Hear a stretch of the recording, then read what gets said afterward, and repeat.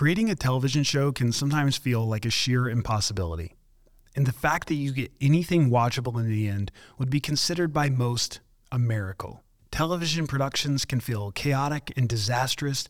In many cases, you walk away asking each other, did we get anything today? As Russell shares in today's podcast, that was the exact thing Michael Carbonaro was asking after filming the pilot for his show, The Carbonaro Effect. For Russell Arch, the showrunner, he knew they had it. He was willing to bet his foreseeable future on it and forego his return to Howie Mandel's Deal With It to continue working on the pilot for The Carbonaro Effect. I first met Russell over 9 years ago on the set of The Carbonaro Effect. And of all the shows I've worked on, this is the one when I bring up my resume that people always react to the most.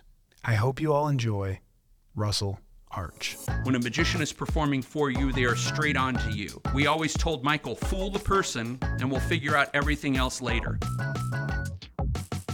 9 years ago, do you know where you were? Oh my God.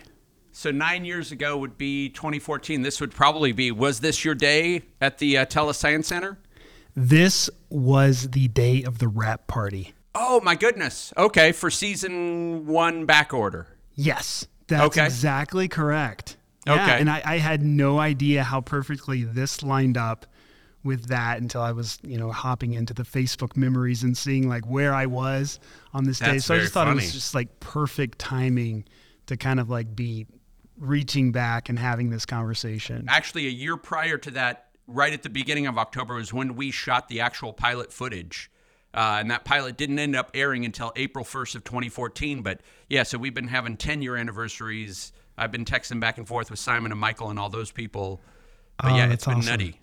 That's long awesome. Time ago. To go back even farther, because I want to give people a sense of what it's like to get started in the film and television industry? Well, I'll go even a little bit further back to that and say I graduated from college from the University of Oregon, where I wasn't able to take a lot of production or any kind of experience like that. But I had a friend that moved here a year prior to me, and he wanted to be a musician. We came down and visited him, and he made it seem like it was all possible to do. So I just hopped in a car with a friend of mine, moved down, and then I did a year applying to temp jobs and whatever, and I actually caught on pretty quickly on a temp job that worked at a studio where MADtv was being filmed the very first season.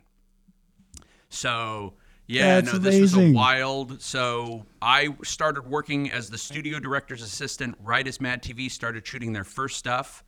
And I don't know if you remember the original MADtv, but I watched Pulp Fiction in 1994, and like that is I just watched it like 8 times in the theater, thought that was the greatest thing ever. And Phil Lamar, who played Marvin, was on MADtv. So like I was calling my friends and saying, Marvin from Pulp Fiction is working here. MADtv, that is so cool. MADtv was kind of my thing. I never got super into SNL when I was like a teenager. I got really into MADtv. Okay. And what years would those be? I don't recall exactly what season it was, but I do know that like the characters I was really into, I think it was Stewart. Okay. I'm Michael McDonald and yes. Mo Collins played the mother. And Key and Peele were on there as well. Sure. So they're after me. So I literally was like 95 was when they first started shooting.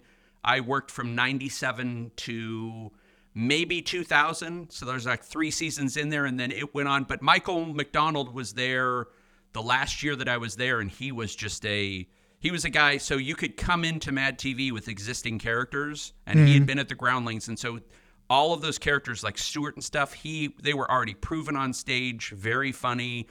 And so he came in like gangbusters. There's a lot of new actors that have a hard time getting stuff on the air, and he was instantly a hit. Yeah. And stuff like the Stewart and stuff like that just absolutely took off. My wife was an actress so I guess it was the 3rd season of MADtv. My wife was an actress. We ended up meeting there, have been married, good Lord, I'm going to get myself in trouble, 23 years now. But yeah, wow. So then it just went from working at MADtv in production, always trying to be a writer, never was quite able to make that leap to being a writer. A writer on MADtv? Like a sketch writer? Yeah, so I ended up getting early work while I was working at that studio as a animation writer. So I wrote on a bunch of like kind of kids afternoon, like Animaniacs, and there was a show called Toonsylvania that Steven Spielberg created, and there was another show called Mega Babies. And so whenever I talked with writers at MADtv, they were like, look, first things first, you got to get writing credits. And so literally I just went out and tried to knock down as many doors as I could and got writing credits and stuff. And then I have a very weird relationship with the writing stuff at MADtv because like they seem to have a way at their show that was like if you didn't come from the Groundlings or UCB or one of these other places where you'd already written sketches, you were kind of seen as not ready to be a writer on the show. And for me, I would constantly, so I was friends with all of the cast members and stuff like that. So there was a couple of times where I'm like suggesting alternate endings. The cast member would do it in the run through and then that would get in the script. And so there'd be these little moments and stuff like that and then there was one time that I would write sketch packets every year. And there was one time I had a sketch packet and this cast member, Deborah Wilson, I don't know if you remember her, but she literally said, after the table read, they had a moment where you could go in and meet with the producers and kind of talk through any of your sketches. And she didn't have anything to talk through. And she'd read a sketch of mine and she said, give me that sketch. I like it. So she went in and said, I want to read through this sketch. She handed out packets to all the people. They read it through and everyone in the room loved it. Mind you, this is 2000. So this was a sketch about a dad who had a video camera who was getting so into shooting home movies that he was almost becoming like a maniacal director. So he was yelling cut and having people go outside and come in again. And so it's a daughter coming home with her boyfriend and the dad is just acting like Stanley Kubrick, trying to make everything perfect. And he's recast their son. So when he's introducing the son, it's actually a community college actor and the son is back in the back room because he was flubbing his lines. So at any rate, it seemed like that sketch was going to get on the air. They had me rewrite it a couple of times, and it just never quite made that leap. And so, yeah, I had a frustrating experience there towards the end with them, just trying to get stuff on the air and doing whatever I can. That's got to be like so frustrating. That's got to make you like it almost makes you want to doubt your ability, right? Like when someone keeps telling you no like that. Well, this is the button on that story is the last season that I was there, I went to the guy who was the head writer on the show, and I said, I'm going to turn in a sketch packet, and then I'm going to look for work elsewhere unless I get a writing gig. Like I'd done it a few times. I'd had that moment where I'd written something that they liked.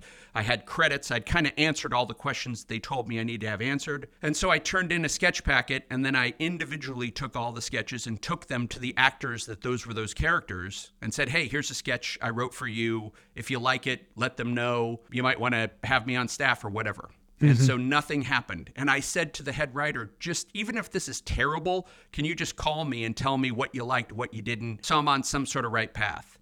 So I hear nothing about it. And then the next fall, during that time off, Lisa and I had gotten engaged. That head writer calls and says, hey, we are taking one of Russ's sketches out of his packet and producing it. And we want to give you guys money as kind of an early wedding gift. Wow. And I thought, that is weird. Like I never got a call. I never got whatever. And I had a friend on staff in the script department. So I called up and said, have you heard of this sketch? And he goes, yeah, we're shooting it today. Like it had been fast tracked. It had been in a table read. They liked it so much. It was being shot that week. And it ended up that the actor or the actor, I think, took the thing into a writer, wasn't getting enough stuff on the air, took my sketch in, they rewrote it, and then when it was on its rehearsals, the head writer's assistant actually said to him, hey, I see you took Russ's sketch. And he's like, what are you talking about? This is this writer and this actor's sketch. And she goes, well, it's in his packet. And so they had to open it up. And so I guess retroactively they had to pay me for the sketch or whatever. But that was one of those things where when you say you're doubting your abilities, it was almost like that thing where you want to take your name off a test and hand it into a teacher and get an A and say, aha. Like that was all the affirmation I needed, is that when my name wasn't on the sketch, they liked the concept of it. So you go from MADtv to What's your next job? I left from MADtv. I was the production coordinator on the show. And so then I somehow got a job being a script supervisor on a show called World's Most Amazing Videos, which is it was taking real reality clips and then writing like a dramatic kind of narrative to it. And then Stacy Keach would read the thing, and then you would just replay the reality footage over and over again. And I think it might have been an NBC show. I'm not 100% sure. But anyway, I came on that as the script coordinator. And two of the head writers on that show were two guys that got me my first hidden camera job. So again, I just went in there as the scripty. I started writing some funny things. I'm kind of a cartoonist, so I would like do some cartooning and stuff, and they thought I was funny. So I ended up working with them on another reality show, and then they went and did a show for VH1 called Radical Recut, which was taking old music videos and cutting them with reality clips as well. And while we were working on that show, they got an offer to work on a NBC hidden camera show called Spy TV. And they just kind of took me along. And that was literally trial by fire, the first hidden camera job I ever had. And you just jumped into that. And I've always been a person who loves practical jokes and how you have to set them up right and that stuff. And if you have that kind of mentality to really kind of think through the details, if you've ever snuck somebody into a surprise party without them knowing, you might be a good hidden camera producer, because that's really what it takes, is to kind of get inside of the head of a person and try to get them in a situation with as little of that suspicion as possible. Would you consider yourself to be more of a director or a showrunner? Like what? And then honestly, really define a showrunner, because it's one of these terms that like the average person doesn't hear. In the scripted world, a showrunner is always a writer. In the reality world, it can be kind of different things. And I kind of came into the very first day that I was contacted to work on the Carbonaro Effect on the pilot. I was supposed to be a writer. I was supposed to write the BS or suggested BS for Michael for these tricks, all the stuff about how NASA invented this and, oh, you haven't seen this before. So like that was what I was contracted to write. And then directing is something that I love doing, because it is but when you're a showrunner, you literally are involved in everything. So when you sit there and you look at a schedule and you say, we're shooting Monday, Wednesday, Friday, we're shooting this location, that location, that location. And on a hidden camera show, you have to sign up for a camera package that exists with you for the entire season. So you want to get enough cameras and enough equipment to fit into all these different scenarios, but you don't want to rent too much that you're blowing the budget. And so the showrunner is really just a person that's involved in every decision through that, including how soon, like we always had this struggle when we were shooting on Carbonaro Effect. How many days do we have to shoot before we can put together our first episode? Before editors can start and we can start actually turning that lump of clay into an episode? Because if you wait too long, then your post after you've wrapped goes on too long, and that's also expensive. And so that's what a showrunner's doing. A showrunner is literally zoom out. They're involved in everything. If you're a director, you have to kind of do a walkthrough and set up cameras and set up that stuff. And then on the day you're working hard, but once you wrap, you are done. And for me, when I'm just a director, sometimes that's the most frustrating part of the job, is that your stuff may go to an editor who either doesn't care or doesn't get what you were trying to shoot. And if you're not there to talk them through it, you can see, I worked on another show where I literally had like the payoff to a joke. The editor put it right up at the front of the trick. So it's like, it wasn't as fun. I did a show called Off Their Rockers that was old people pranking young people. And so you could kind of write anything you wanted, but one of the tricks was out on the Santa Monica Pier, you had two old people who were fishing off the edge of the pier, which is a totally normal thing, but part of the pier is over the sand, part of the pier is over the water. So we just have them fishing off the edge of the pier. One of the guys goes, "Did you get it? Did you get it?" And he waves a young guy up and goes, he got it, come here. And when they go over and peer over, the other old man is reeling up a girl's bikini top. Very cheesy joke, but you don't reveal the bikini top until the guy looks over and reacts. Then you show what it is.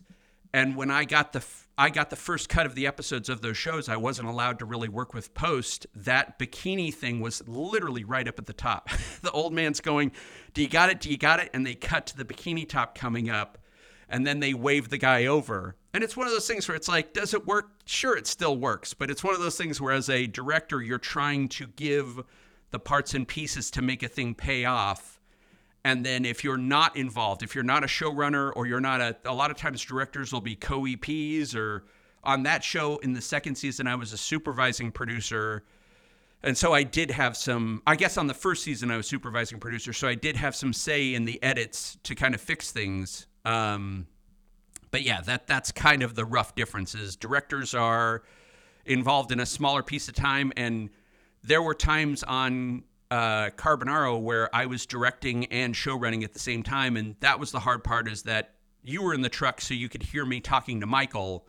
When I would direct, I would have 2 microphones. I'd be talking to camera people and I'd be trying to talk to Michael, and this would sometimes suffer. And so Michael didn't like, I mean, obviously, like, he needs to know step left, step right. He's doing so much on that show that he needs as much support as possible. And so, yeah, there was, for the entire part of that run, it was basically hiring a director. I'd sit right next to him.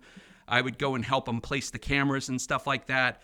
But then on the day they were calling the cameras, and I was talking to Michael. When I think back to being in that control room and how crazy it was. Yeah. It could get almost like a basketball game. Sure. Or a hockey game. Yeah. I mean, I've seen the footage of directors on Super Bowls, and the thing you realize about a Super Bowl is you can't tell the players to redo a play. You either get it or you don't. And that's the same thing when you're shooting legit hidden camera. You have no idea where someone's going to go. You have no idea how they're going to react. You try to talk through every, when we walked through those situations, especially the ones that were the difference between the regular bits, that there's, for people that don't know how the Carbonaro Effect is structured, we had an Act 1 and an Act 2, and then what we called the Act 3-4. We actually called it the Act 4, but that's a much bigger trick. That trick spanned a commercial break where we had to have like a moment where they went nuts, and then we went to commercial. And so on the Act 1 and 2 tricks, for the most part, Michael's at a counter at like a Michael's. And so he's showing you, or a Target or a grocery store, and he's showing you a trick. And there's big reactions, but there's not people getting scared and running. Those Act 4s sometimes were like, well, you know that with the Crabs the Cats lady. Like, we did everything we could to keep her in that room because at a certain point she just wanted to leave. Like everyone who's in a situation like that, they just want to get out and get away, and we don't have cameras outside the room. So in that instance... Yeah, and you can't pull the cameras to follow them like you can in so many other reality shows. Correct. Yeah. I edited for Scare Tactics and wrote for Scare Tactics, and they had a camera called a runner cam that they had to use often because you're doing a horror movie and people don't like being in a horror movie and they sprint and run or whatnot. But yeah, we had several people leave, and we were always under the impression that was not a good trick. We had to get through the reveal. We had to get through that. And so like a lot of times those runners were shown in specials afterwards. We ended up creating a whole kind of separate series called Double Takes, which was showing you the person that aired originally, and then we were going to show you a different person. And so we put a bunch of those runner people in those episodes because they're still hysterical, but it really does feel like a movie that ends at Act 2. You don't get to see the resolve at all. They're just gone. On the Carbonaro Effect, obviously, I was operating the camera. I didn't really know anything outside of that. Okay. Who was coming up with these ideas? So Michael had I came up with some, but not as many. As it went on, Michael had a very, very good staff of magicians who sat around a table, and they would either... sometimes they'd have the whole trick. Sometimes they'd have, here's this magic element that I like, and somebody would add on something, and it would all the time kind of blossom into these tricks. And then Michael, for the show, it was fantastic. For his work ethic and for his exhaustion, like he would tweak them all the way to the end. Like he was always worried about what was going to make the best trick, how was this going to work the best going all the way through. And so, yeah, like, but David Regal, you can go through, people know these magicians and stuff all the time, but like, we had a fantastic staff of magicians, Darren Berger, Chad Sanborn, Matt Schick, all of these great minds just coming up. Michael Weber, I keep coming up with names as we're going along. They had an entire apartment or room called the Magic Room, and that thing was humming 24/7, 7 days a week if they needed, just literally working with the art department to create props, fixing things. There would be times, our frustration was as a showrunner, we would have to submit tricks to the network, and the network would go, we like this trick or we don't like this trick, that kind of stuff. And so that was all happening like months ahead of time, right? Correct. Yeah. So the very first thing that would happen on every order was Simon Fields, Nathan Fields, myself, we would kind of come up with a list of potential locations. So you'd literally try to go liquor store, we shot at a pool supply place. We'd have all these different things, and you'd submit 40 to 50 of those to the network in the hopes that you would get them to approve 25, 30.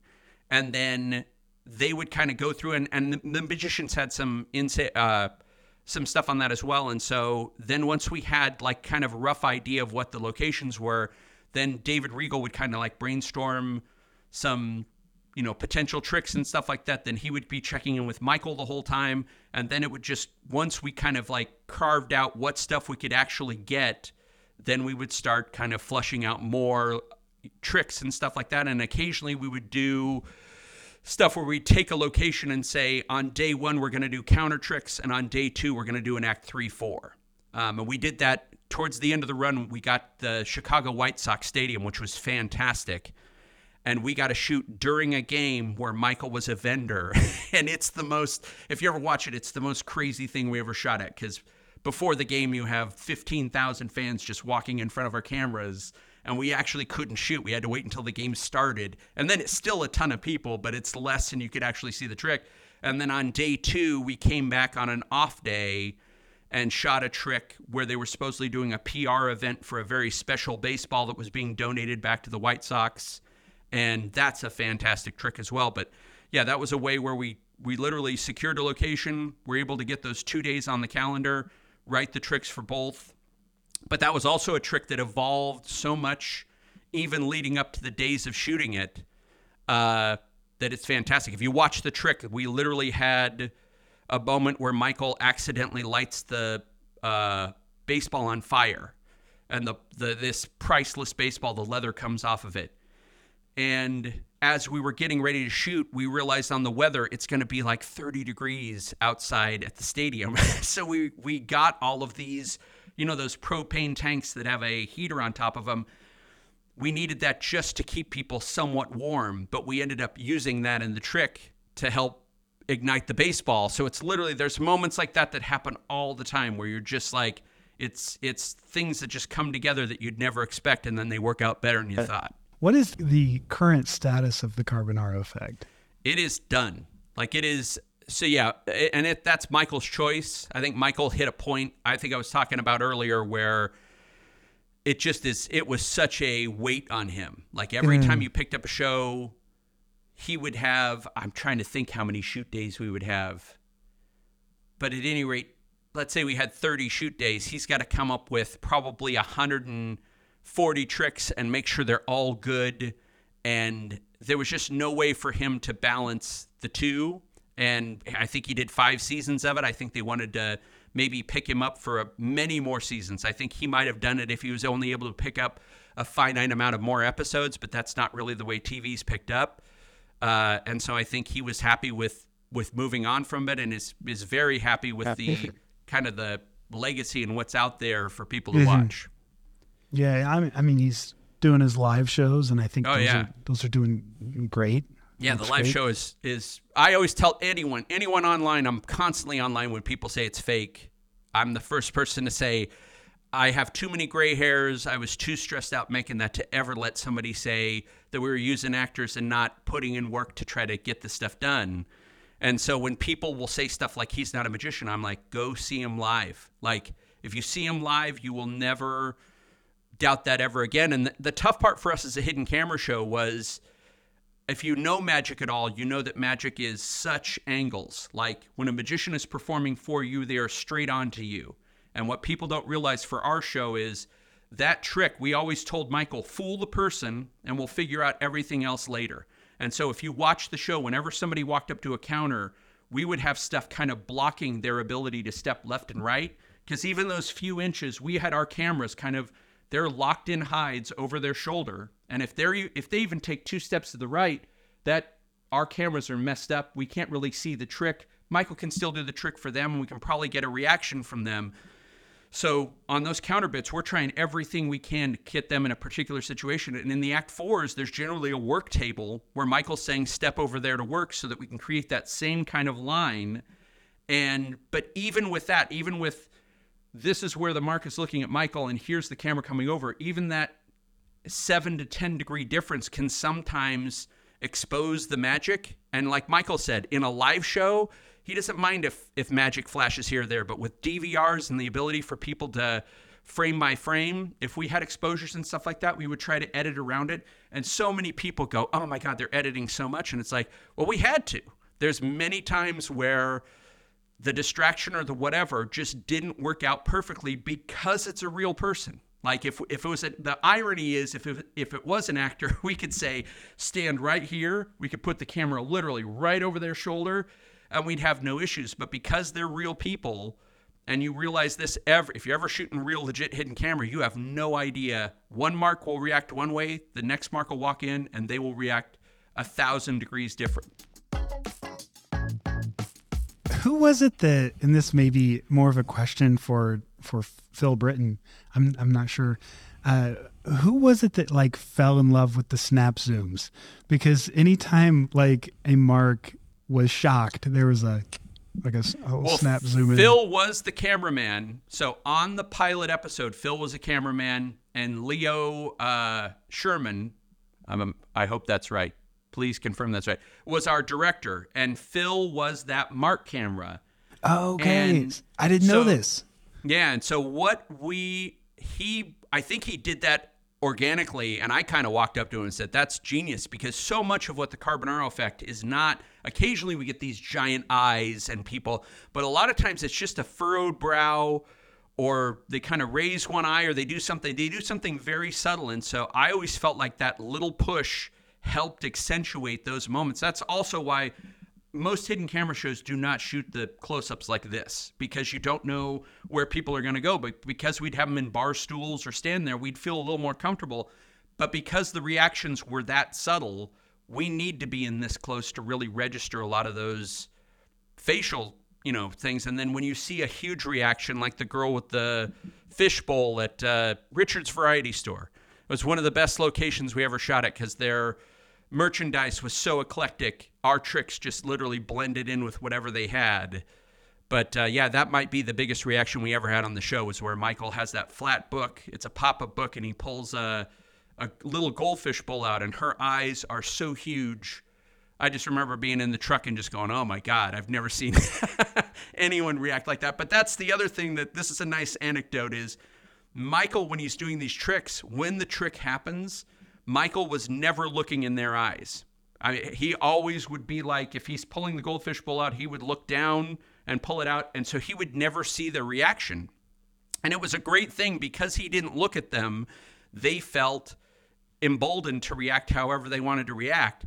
But when we were coming home from the pilot, he came up to me in the airport. So my story on the pilot was I was supposed to go and work on a different show. I'd already agreed to go work on a different show. But like day 2 of the Carbonaro Effect pilot, I was like, this show's going to go and it's going to be huge. And it's getting the reactions that you wait months for on a regular hidden camera show. This is getting it every day. So I was doing everything I could to secure a job with Simon. And so when we were flying back, I'd already turned down that other gig on a pilot. I just said, I'll edit the pilot, but when it goes, I want to be a co-EP or better. And he said, yeah, if it goes, great. So like I'm standing in the airport and Michael comes up to me and goes, did we get anything? Like he literally thought we had nothing. And I'm like, I wanted to say, like, I literally turned down, I think it was 26 or 30 weeks of work to work on the pilot because this is so good. I know it's going. But it was just hysterical. That whole thing of like, if you're not eyeballing these people and seeing those reactions. And so there was many times where during the show, there'd be a huge reaction, but the person wouldn't say anything. And you could tell Michael was almost ready to kind of end the trick early. And I'm like, no. You'd have to be in his ear immediately and say, it's a big reaction. This is an A+. Like we'd grade them after they were done A+ to F. And you'd have to tell him that reaction was big to keep him going. If there were extra beats to the trick or whatever, to keep him kind of energized to go through, because he's not looking. Now, if you don't mind me asking, the show you turned down, what was that show? That was a show, I'd already done a season of it. It was called Deal With It. It was a Howie Mandel TBS show, and it's another really, really good show. And that one was, people would come into situations, so like let's say you and your wife are eating at a restaurant. They would say, would you like to have your meal for free and fill out a thing to, judge the food? And you say, sure. So they say to you, come on to the back. And when you go into the back, Howie Mandel's there and says, we're shooting a hidden camera game show. Will you put an earpiece in? And then we're going to give you challenges to do in front of your wife. But you can't tell her you're on TV. And so it's always a partner or friend or something acting crazy in a public space to try to win money, but the other person has no idea what's going on. And so it was another really, really good show. And I did the first 6 episodes of that. We went away for the summer. They said they were going to pick it up. And like I was in, I think it was like late August when I was contacted, and I was supposed to go back like mid-October, maybe late October to start editing.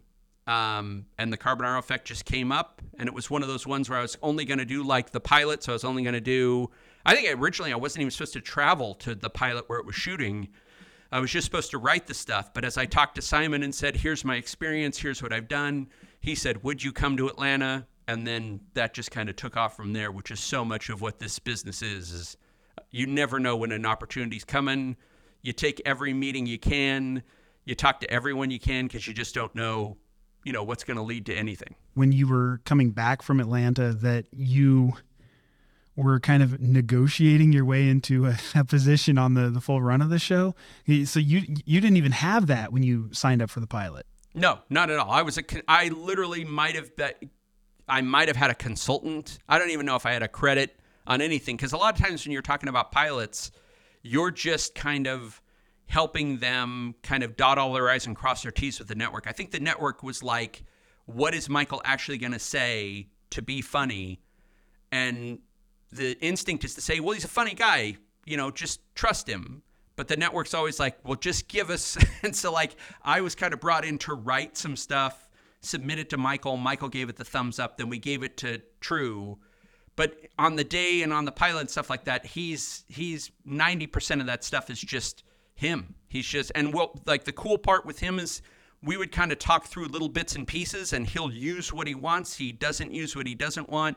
But man, he's, I've said over and over again, I've worked with a ton of hidden camera people. He's the best actor I've worked with, and he's doing magic, and he's trying to, the other thing people don't realize when they watch the show is magicians so often are these flamboyant people with rings on their fingers. So when they hold this thing up, you're totally looking here and you're not looking at, what they're trying to do. Michael had to tone all of that down to be this regular person. Otherwise, everyone's going to go, you're a magician. So like every little thing he's showing you, he's not doing with the flair that a magician would. He's doing it very subtly. And like he said, man, he feels naked. Like he feels like he's not properly, but then again, you have that benefit of you're not telling them you're a magician, and they're not in a location where they suspect a magician.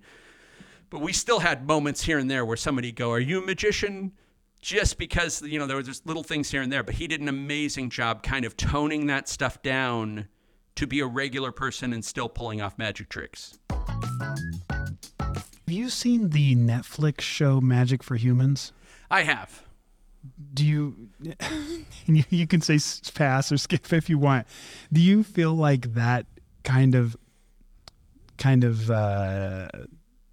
took inspiration, if you will, from the Carbonaro Effect? I do and I don't, for the fact that they didn't do the retail stuff really at all.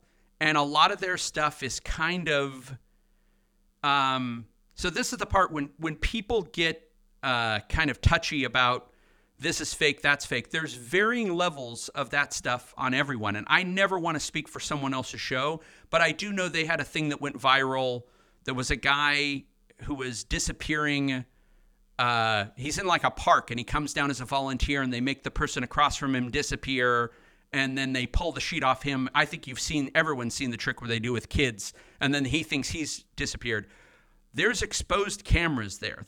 So it's literally like a different thing and he's done a video where he said he showed up for a casting and they put a microphone on him and he is a wannabe, like he wants to be an actor, performer. So there's that thing of, to me, as a absolute hidden camera purist, I would say once you're putting a microphone on somebody and once they see cameras kind of exposed, you're not getting 100% hidden camera. Because I had a very odd experience 20 years ago on a show that was this was a dating kind of show in a studio where it was called Friends or Lovers. And they'd have like two college kids come out and it was always about, hey, I've been fooling around with your friend Susie, and somebody would get upset and blah, blah, blah. Those were real stories as far as I could tell. Like they were reacting real, but we had a moment on one of our shows where the director went, hey, we didn't get the host saying this one line. And the line was to a girl. And so they said, we're going to reset up. You guys can just sit there. And the host literally turns to this girl and says, so what did you feel when Steve told you? And she started crying and reacting as she did in the show. And that's where I started realizing, oh my God, you don't even have to tell people to act. If you set up the parameters that it's a take two, people will try to give you what you think. And that's what I think when you put people in a situation where they even know it all, that cameras are around and you're shooting something, you're not getting that 100% pure reaction. And so, yeah, that's all I would say about that. I think that the Carbonaro Effect definitely put magic. But then again, there was a show that was on, what was that show? There was a show called Don't Trust Andrew Main that came out while we were shooting our pilot. So it was like, I think magic and hidden camera. But then again, you watch that show and there was that one had shoulder mounted cameras that they literally showed people walking up on, almost like the old David Blaine thing.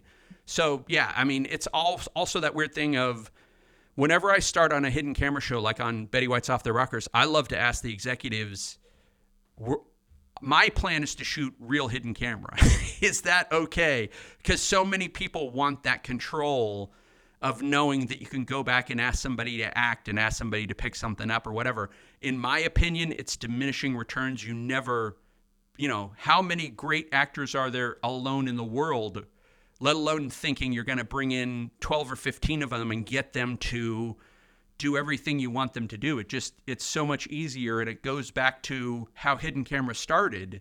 It's all about removing the idea that you have the pressure of what rolling or action or any of that stuff is. People don't realize that pressure is everything to normal people and even to actors. And so to push that aside, I don't know if you know the story of how Alan Funt, the guy that created Candid Camera, created it literally in the Army in like the 1940s.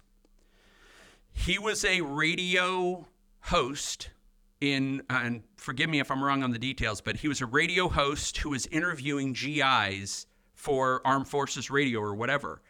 He would bring them into the studio. He would talk them through a pre-interview. He'd say, what's your name? Where do you work? What's your job? They were fantastic. And then he'd say, perfect. So I'm going to basically, this red light's going to go on. We'll be on the air. We're going to do the exact same thing. And they'd say, great. And then the red light would go on and he'd say, what's your name? And they'd be like, I'm private, such. And they couldn't remember. They couldn't do whatever. And so finally he went, screw it, cover up that red light. I'm just going to bring him in. We're going to roll. And I'm going to say it's a pre-interview, but it's actually the interview. And then boom, he got whatever he wanted. And so he realized the power of removing that from people's psyche, that you're not rolling. And so then he went on, and for a few years, I think he had a show called Candid Microphone that didn't even have cameras. And then later on, he added cameras to it. And the show that's basically where Hidden Camera was born. But it was all kind of born out of that 100% idea that you're not on TV, that nothing's being rolled, and that there's no pressure. Just be who you are, and we're going to create the circumstances around you, and we're going to see how you react. Now, today, are you like pitching shows that are your own, or what are you up to today? So I just came off of, it's so weird, the hidden camera through COVID kind of like hit a damper where you'd constantly have these phone calls of, we think we're going to do this show. You'd have a meeting. It would seem like it's going to go. Then months later, nothing's happening. And so eventually I just kind of acted like it wasn't going to happen. And so I've worked on other things. I think I told you in the pre-interview, I did an animated show for HBO where I was an editor. So years back, I used to do After Effects animation, draw people in Photoshop, manipulate them in After Effects, and I sold a bunch of stuff to Fox and VH1 and different stuff like that. And so this was a show that was advertised as that kind of show. So I applied for it, and it ended up being an HBO show with a creator that I loved. It's a guy named Steve Dildarian who did a show called The Life and Times of Tim 10 years ago for HBO. And he sold this show called 10-Year-Old Tom. And he has such a specific sense of humor that it's just hysterical. And then getting inside that show was a lot of fun where they had a script that was pretty tight, but they would do these improv takes, and you got to listen to them all through Zoom. And then you as the editor, you'd kind of go in and cut up the audio as a first pass and then take notes. And then the artist would give you these giant Photoshop files, and you'd be able to zoom in on them and create like your medium shot, your close, and give them room to walk if they needed to walk. And so that was just a ton of fun to work on. And that literally ended just before the writer's strike happened in May.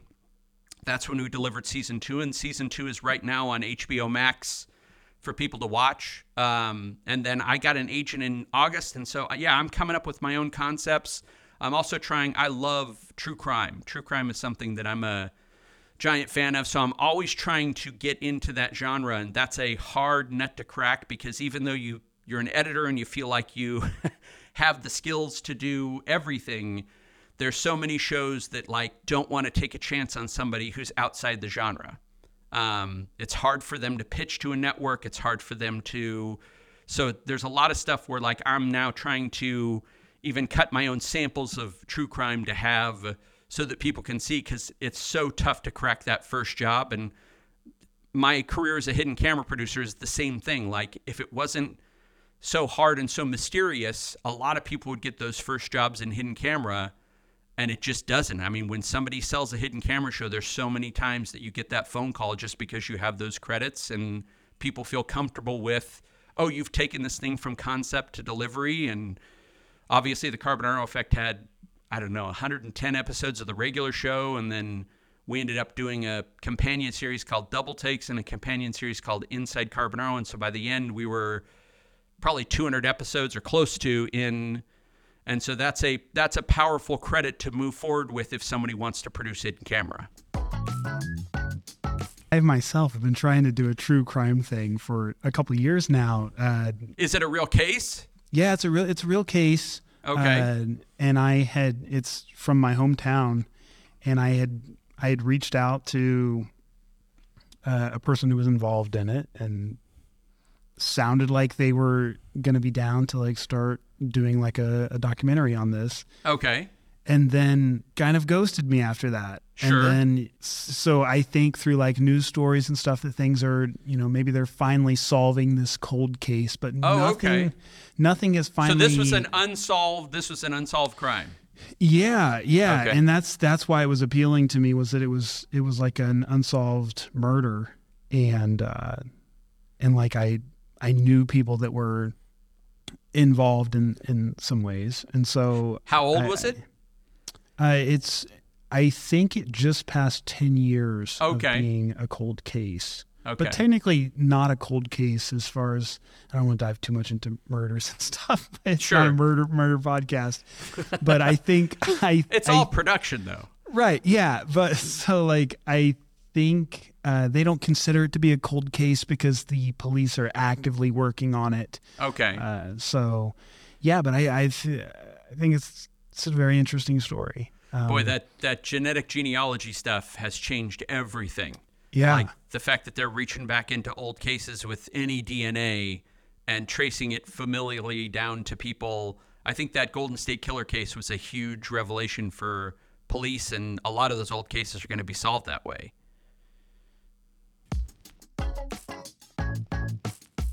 Now, you said you got an agent. You didn't have an agent previously? And like, what was the benefit of getting an agent? So I had an agent at the beginning of the Carbonaro Effect that was actually a literary agent. I'd actually written an hour spec drama and got a literary agent. And so he was with me when I got the Carbonaro Effect, but he really had nothing to do with getting the job. And so there was a couple of times where he helped negotiate the contract, but it literally was one of those ones where he's a literary agent. He ended up moving away. I think I called him about one thing and never got a call back. And so that was kind of that was while I was still in Atlanta. So the second half of the run of the Carbonaro Effect, I really didn't have an agent because I had no downtime. Like between all of those 3 different series, I was in the enviable and unenviable position of just being like, I had time off 2 years from now. And if I wanted to take a week off to go see my family, I had to tell them I'm leaving this time, and it would have to be between orders and stuff like that. And so it really wasn't until COVID kind of was ending that I just literally went, hey, I'm not getting the phone calls that I used to get on stuff like that. And I found that 10-year-old Tom job on my own, that I started reaching out to different agents. And one of them responded, knew the show. And so I've been with him a very short period of time. But yeah, that's one of those ones that somebody's kind of taken me. Like the agency has to be in need of that hidden camera producer and other things. They're always trying to help you. If you come up with that true crime idea that sells, they'll help you sell it. But in a lot of cases, your in to anywhere is that resume that's a quick send to people. If they're in their morning meeting and somebody goes, hey, we have a client that sold a hidden camera show to such and such. If I can be that easy hookup as a showrunner, as a director, as anything, that's advantageous for an agent to have. Now, are you more passionate about the true crime, or are you going to take the hidden camera thing? Like, are you? At this point, if a hidden camera job came up, I would not turn it down. My heart, I loved, like, there's so much about the law, and I'm especially into the Innocence Project stuff, the exonerations, the stuff where it's like, oh my God, my greatest, like, nightmare is spending time in prison for something you absolutely didn't do. And so, like, watching, like, Making a Murderer, as much as I'm crazy about everything, that Brendan Dassey, that young nephew who they just get him to confess and they tell him, hey, if you just confess, you can go home to your family. Like, those stories are that stuff just drives me nuts, that they can literally lie to people and get them to confess to something they didn't do and that stuff. And so I have a real passion for true crime. But like I said, I'm one of those people that, like, at a moment, if somebody came up with a hidden camera idea that's fantastic and is fun, like the Carbonaro Effect, I would jump back into that in a second because that was a lot of fun to produce. I guess if you could offer words of advice to someone who is aspiring to either get into film and television or get into being a showrunner, what kind of advice would you give them? I would say that becoming a showrunner is you got to be into the industry for a while before you become a showrunner. So for me, my advice usually is to people to get that first job and to get in. And if you have the ability to make things, like, making things is the great equalizer. If you can make content, if you can make a short film, no matter what it looks like, every version you do is going to get better.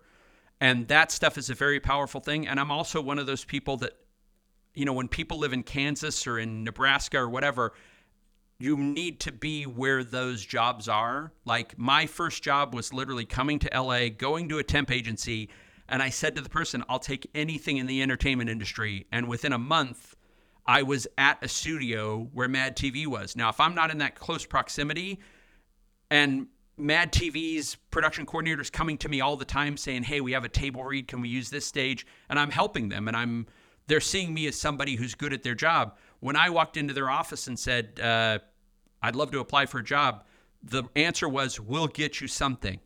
Like, it wasn't like, hey, maybe let me see your resume. They'd been around me enough that it was very much, we will, no matter what it is, whether it's the showrunner's assistant, whether it's a PA on set, whether it's something else, they were going to give me a job because they knew my work ethic. And I think that doesn't happen unless you're in the city where production happens. And I think Atlanta is now there's a ton of production going on in Atlanta. You have a story of, I don't know how exactly you got in touch with Chris Adams and Phil Britton, but like that was a powerful thing that put you as a person pulling cable and doing whatever, and then the next day you were on a camera.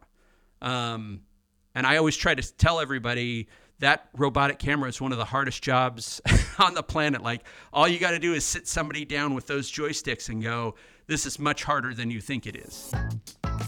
Thank you, everyone, for listening to the first episode of the Show Business Podcast. I'm Denver Bailey, and today our guest was Russell Arch. You can find Russell online at russellarch.tv, Russell Arch on Instagram, or russell.arch on TikTok. If you guys enjoyed this podcast, I hope you'll come back next week for our next episode, and be sure to subscribe.